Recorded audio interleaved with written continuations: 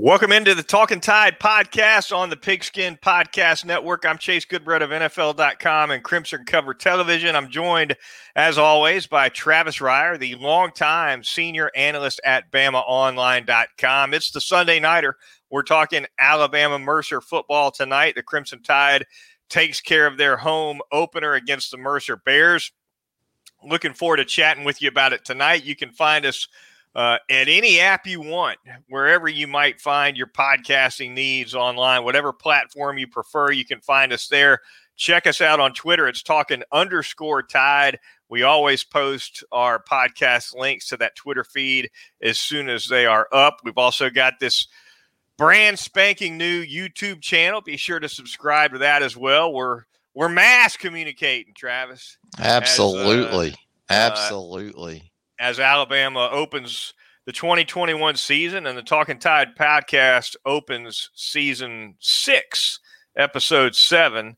Your final score, Alabama 48, Mercer 14. By the way, thanks to Peterbrook Chocolatier and North River Dental Associates, our sponsors. More on them later in the show. But a runaway win for Alabama as most expected, Travis, 48-14. The final score took a half a quarter or so to get it going, but Chris Braswell, of all people, kind of inserts the juice, I guess, into the game with a block punt early that gets Alabama on the scoreboard, and then from there, it was the route that most expected. Yeah, I think if I told you that Jace McClellan was going to score the first touchdown of the game, it may not have been a huge surprise. I mean, you wouldn't have anticipated him being the first back on the field, but as a part of that punt return team, he scoops up the block punt by Chris Braswell, and your first non-offensive touchdown of the 2021 season, Chase, for the Alabama Crimson Tide. And you're right, it took that to get this, more so the offense going. The defense was fine out the shoots pretty much, anticipating this hybrid offense from Mercer and the different sort of responsibilities and assignments that have to be maintained in dealing with an offense like Mercer's. That wasn't much of a problem really throughout the first half, and really what we anticipated with this defense in dealing with the rushing attack of Mercer throughout the game wasn't a problem. Gave up some explosives, though, in the second half. I know we'll get into that in just a little bit, but yeah, offensively took a little bit. I thought Bryce Young, once he got going, was pretty good. I think he finished his performance by going 9 for his last 10, and the one incompletion was a drop. So, drops were a little bit of an issue, Chase. Too many penalties for Nick Saban's liking. It was a bit of a slog offensively. Obviously, Alabama wasn't going to reinvent the wheel for the sake of an FCS opponent. You have to keep that in mind. But not the sort of follow-up performance, I think, to Miami that a lot of people anticipated. Not every starter on the field either for the Crimson Tide, Travis. A couple notes there. DeMarco Hellams once again sits out this one. Also, Alabama's starting corners, Josh Jobe, Jalen Armour-Davis, not starting this game. And no sign of Kendall Randolph at that right tackle spot either. Chris Owens once again manning that spot. Actually got a quick glimpse of Damian George at right tackle for a few plays in the first half, but he was in and out so quick.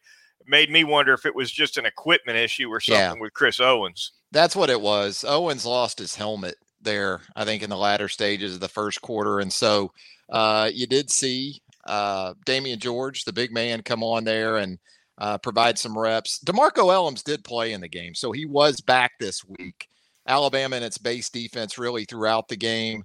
But you're right, Josh Jobe, Jalen Armour-Davis not participating. Nick Saban said afterward, neither had really been able to do much during the week, and he wasn't just going to throw them out there, especially against an offense like the one that Mercer employs. So you were missing some guys with an emphasis more so on the defensive side of the ball. And really what you hope coming out of this game is that you're not missing a really big one next week against Florida with the injury to Will Anderson.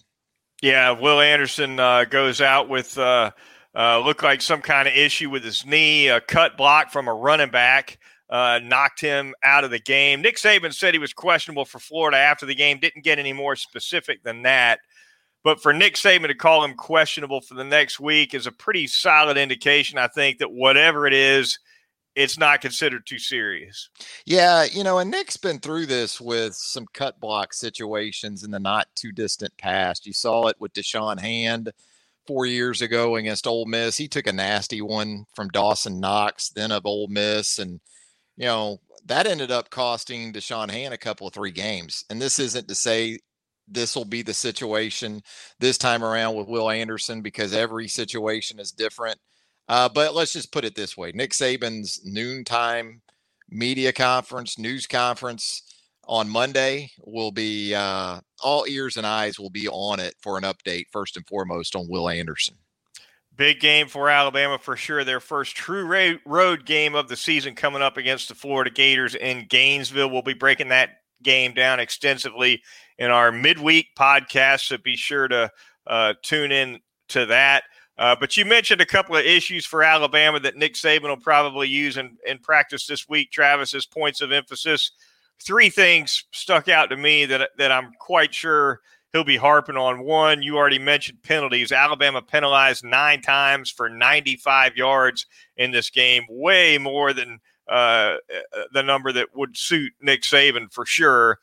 Also, Jamison Williams dropping a deep ball on the second drive of the game, pretty much right in the midst for him. Then he draws a 15-yard penalty, which Saban wouldn't appreciate either coming on that drive. And then finally, Mercer hits a 60-yard touchdown pass late in the game. Devin Harper lined up on Marcus Banks in this play, and it was clearly a zone defense, because Banks just kind of let him go and stayed there on one end of the field. He runs right by Jordan Battle. Presumably Battle was the guy that should have picked Harper up. Didn't happen. He was wide open. Easy pitch and catch for Mercer there. Yeah, 2 touchdown passes in the game for Mercer quarterback Fred Payton, and good for him, but no doubt, both of them in the second half coming on bust, mental assignments that were not carried out. Alabama was mixing and matching sort of throughout the game. You did have a couple of new starters, but I thought for the most part, Banks and McKinstry played well. Both had their first interceptions of their UA careers. Both held up well in terms of perimeter defense against this quick game and some of that speed stuff that you anticipated seeing from the Mercer offense out there on the edges. So good for those guys. You had some veterans in the back end that it appeared anyway, let you down a couple of times with a couple of busts. And gosh, I want to say 10 pass attempts for Mercer in the second half, and that's all they needed to net 156 passing yards after the break. Nick Saban talked about it. We talked about it on the podcast last week, that he obviously wasn't happy with the sort of mental state, the focus of his team. And this, Chase, as well as anybody. Now he's got some tape to support what he was saying all last week. He does. Definitely some things that they'll be looking to clean up in practice.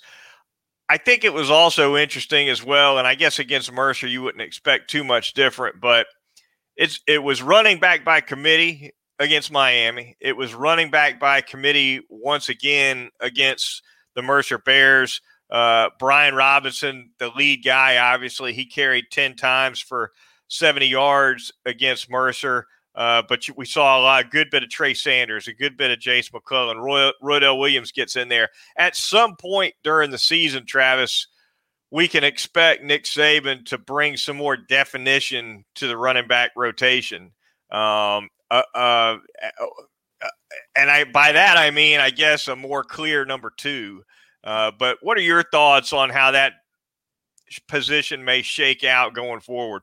Yeah, I thought it started to maybe go that direction even against Mercer. It seemed like instead of 4 running backs like we saw against Miami, get legitimate reps in the first 2.5 quarters of that game, it was really more like 3 on Saturday. You had obviously Brian Robinson still at the top of that list, 10 carries, 70 yards. So a nice performance for Brian. He did have a drop on a third down pass that got Alabama's offense off the field, but running the football did some good things. Then you saw Jace McClellan again, sort of in that number 2 spot, but then it was Trey Sanders third with Roydell Williams, more along the lines of being in there with Jalen Milroe, the number 3 quarterback there in the fourth quarter.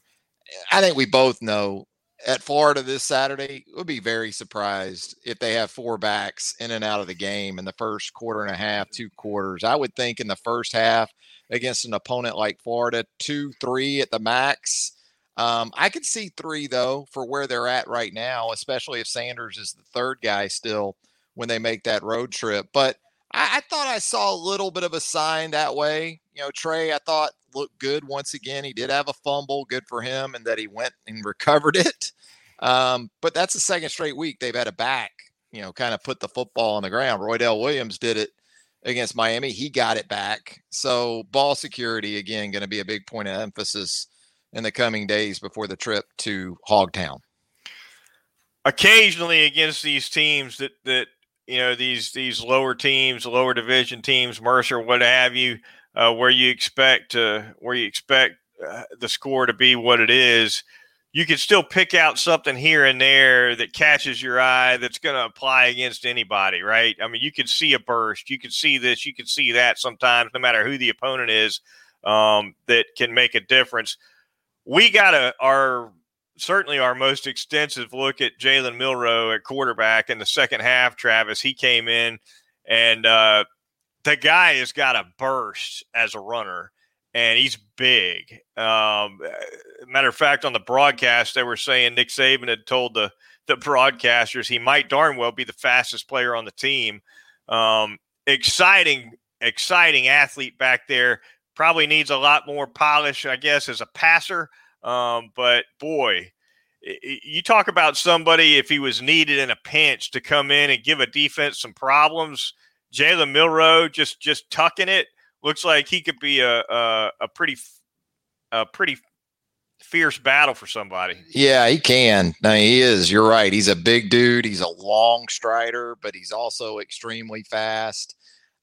He's also a guy in the fourth quarter, as we both know, Saban likes to try to shrink that quarter as quickly as he can, especially in a game like Saturday. So you get him in there and you just run zone read for a quarter, and you're going to get that time off the clock pretty quickly. He's still evolving as a passer. That's kind of been the word on him really throughout spring practice back in March and April. I think that continues to be the case. I'm sure that's the biggest challenge or goal for Bill O'Brien right now, is to continue to bring him around. You go back and watch his high school tape, though, even from his junior to his senior seasons in high school, he showed some solid improvement in that area. But right now, yeah, if it came down to it and Alabama needed to sort of just go 4-minute offense, especially with that defense on the other side, I think they'd probably feel okay about that, as okay as they could, assuming Bryce Young isn't on the field for a reason you'd rather not consider. And even in some goal line packages, not that Nick Saban's ever really been one to sort of prescribe to that approach. But it's a possibility. And I'm sure if I'm Florida staff right now, I'm Todd Grantham, after Saturday especially, I at least have to consider the possibility that if Alabama is in some short yardage, maybe some goal-to-goals on Saturday, I need to at least be prepared for the possibility of seeing this guy. Yeah, no doubt. A phenomenal athlete for sure. Playing backup quarterback right now for the Crimson Tide, along with Paul Tyson. Talkin Tide podcast at the Pigskin Podcast Network. Travis, just a little bit of a hiccup there. 7-second delay. 7-second delay. Years going by. Thanks for joining us here. Having a good time talking Alabama football. Want to thank a couple of sponsors, starting with North River Dental Associates and former Alabama football player Dr. Jack Smalley and his outstanding staff of dental hygienists. I got that chip on my front tooth, Travis. I'm going to be popping in there on Tuesday. I know they're going to take good care of me. By the time we reconvene on Talkin Tide midweek, I'll have a full report for you on how that went. I have no doubt whatsoever that Jack will take great care of me. Whatever your dental needs might be, though, you need to check them out. NorthRiverDentist.com. You can go online for an appointment. The phone number is 752-3506. Whatever dental needs you might have, cosmetic dentistry, laser dentistry, pediatric dentistry, teeth whitening. They do it all over there. Dental implants, oral surgery, you name it. Right off of McFarland Boulevard. You dip onto Watermelon Road. It's in Fairfax Park. It's easy to find, and they will definitely get you taken care of. You're in and out of there in less than an hour, typically, on a routine cleaning. And what I'm getting done this week, Travis, is anything but routine, but I'm expecting to be in and out of there pretty quick on that as well. I'll give you a report on the in and out time on the chipped tooth too. So looking forward to seeing Dr. Jack this week. I bet it'll be as efficient as a NASCAR pit stop. You'll be in and out of there. As a Nick Saban practice. There you go. There you go. I'm going to tell you about Peterbrook Chocolatier, also in the Indian Hill section of Tuscaloosa. That's where you're going to find Peterbrook Chocolatier. Recently celebrated 14 years in business in West Central Alabama, right there in Tuscaloosa. So many people to thank for that, including the outstanding customer base that has continued to make Peterbrook Chocolatier its chocolate destination of choice. The champions of chocolate, Peterbrook Chocolatier. Look, I'm not trying to scare anybody here, okay? But you are going to have the holiday season here before you know it. And if you're a planner type, you can go ahead and get those holiday gifts, maybe corporate gifts you got to come up with for that company of yours. Well, Peterbrook Chocolatier can take all of that, whether it's folks in your office, whether you need to ship those treats to folks around the country, around the world for that matter. Peterbrook Chocolatier can take great care of you. Give them a call at 205-752-0211. They can get that initiated for you. And of course, you can always just stop right by Peterbrook Chocolatier. And while you're there, treat yourself for a change at Peterbrook Chocolatier. The Talkin Tide podcast. Follow us on Twitter. Talkin_Tide is the handle. Subscribe to our channel on YouTube as well. Glad to have you. We're going to go around the SEC as we always do, Travis, looking around some scores from the past weekend. And before we dive in, I'll take a quick pull on my sissy blue UCLA blue tumbler here. Oh, it looked like found a team in blue he could beat. Blue and yellow for a change. Had to beat his own kid. Had to beat his kid at quarterback. Those Cowboys. McNeese State. Yeah. LSU gets on the board with a win over McNeese State. Definitely not the most interesting game in the league, though, Travis. I guess we'll start with Arkansas. 40-21 over the Texas Longhorns.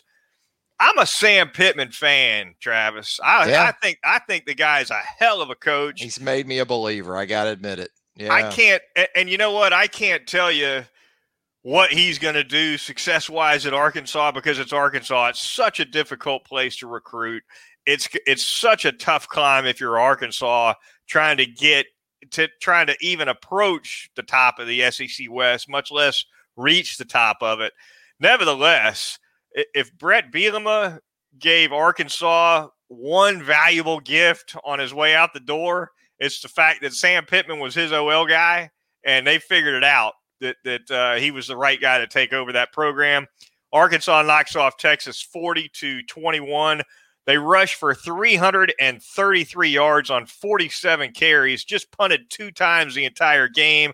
The defense had 10 TFLs on the Longhorns, Travis, and Steve Sarkisian's back to the drawing board. Sark's got some work to do still out in Austin. After that solid win over Louisiana in the season opener, reality came in the form of Woo Pig Suey on Saturday night in Fayetteville. I've been in Fayetteville for one of those. Back in 1998, the Alabama Crimson Tide under Mike Dubose went out there and took one on the kisser. It was reminiscent of that trip.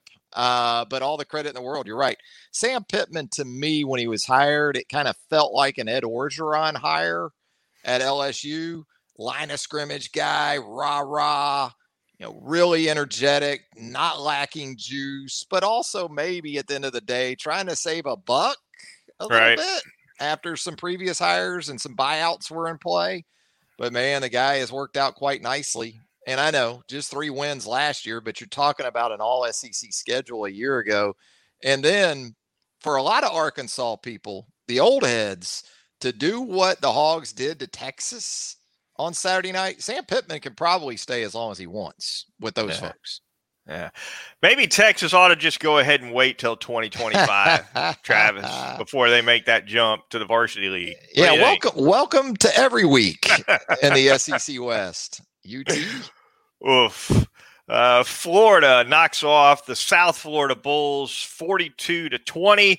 Anthony Richardson, the quarterback for the Gators, Travis, outplays Emory Jones. Emory Jones threw a couple picks at quarterback.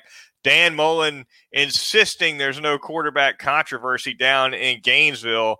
And, of course, we'll get into this discussion more in our midweek podcast when we preview the Alabama-Florida game. But I think the fans are scratching their heads about who ought to be playing quarterback for this team. And if he doesn't have a quarterback controversy now, he might damn well have one 7 days from now. Yeah, Richardson's been great in 2 games coming off the bench. I think the concern with him, a little bit of a hamstring issue, it looked like, at the end of that long touchdown run on Saturday down in Tampa. So he'll be an injury update to keep an eye on as we move throughout the week as well. But his ability to get everybody else involved at a high level, a guy like Jacob Copeland, for example, at wide receiver, you had Emory Jones in there early. He misses Copeland a couple of times.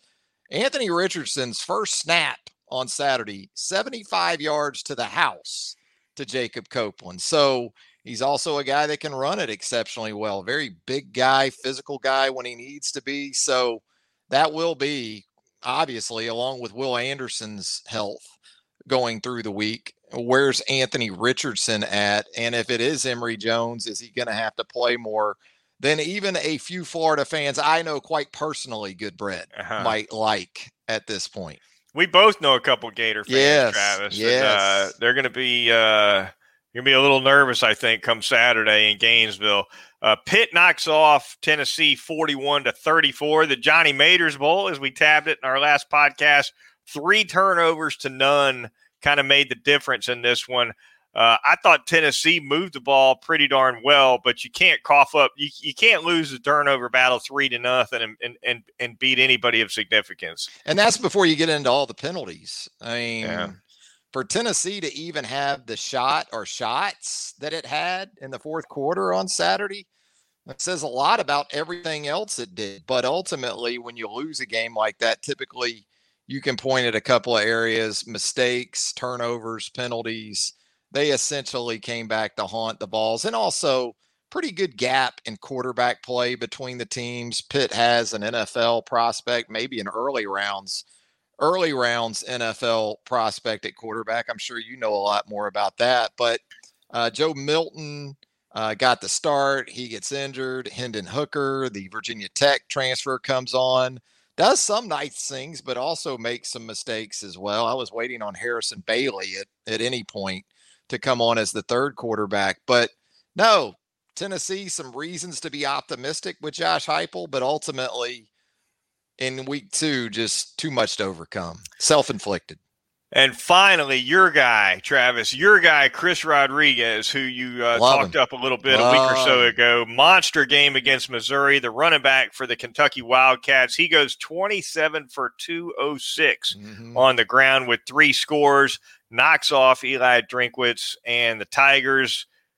Mark Stoops off to a solid start in SEC play, 35-28, the final there. Yeah, that was a sort of under the radar big SEC Eastern Division game. And I do love Christian Rodriguez, very much on record for that. He's sort of the human 4-minute offense. And so when Kentucky gets into the fourth quarter against a lot of teams on that schedule, maybe the exception of Georgia, they're going to be able to just turn and get it to Rodriguez. And, he's going to take care of the rest. Kabasier Smoke, we talked about him. Not just a great name, but a nice compliment to Rodriguez in terms Lightning of their and running thunder style. They really, really are. But I'll give Missouri credit too, because there was a couple of times in that game Saturday night where you felt like, well, this one's fixing to get pretty well out of hand, or at least Kentucky's going to be well in command of things. But Missouri kept it to a touchdown game throughout and had some opportunities even late in that game. That is going to do it for this edition of the Talkin Tide podcast. Be sure to join us midweek when we break down the forthcoming Alabama-Florida game. For Travis Reier of BamaOnline.com, I'm Chase Goodbread of NFL.com and Crimson Cover Television. We'll talk to you next week on Talkin Tide.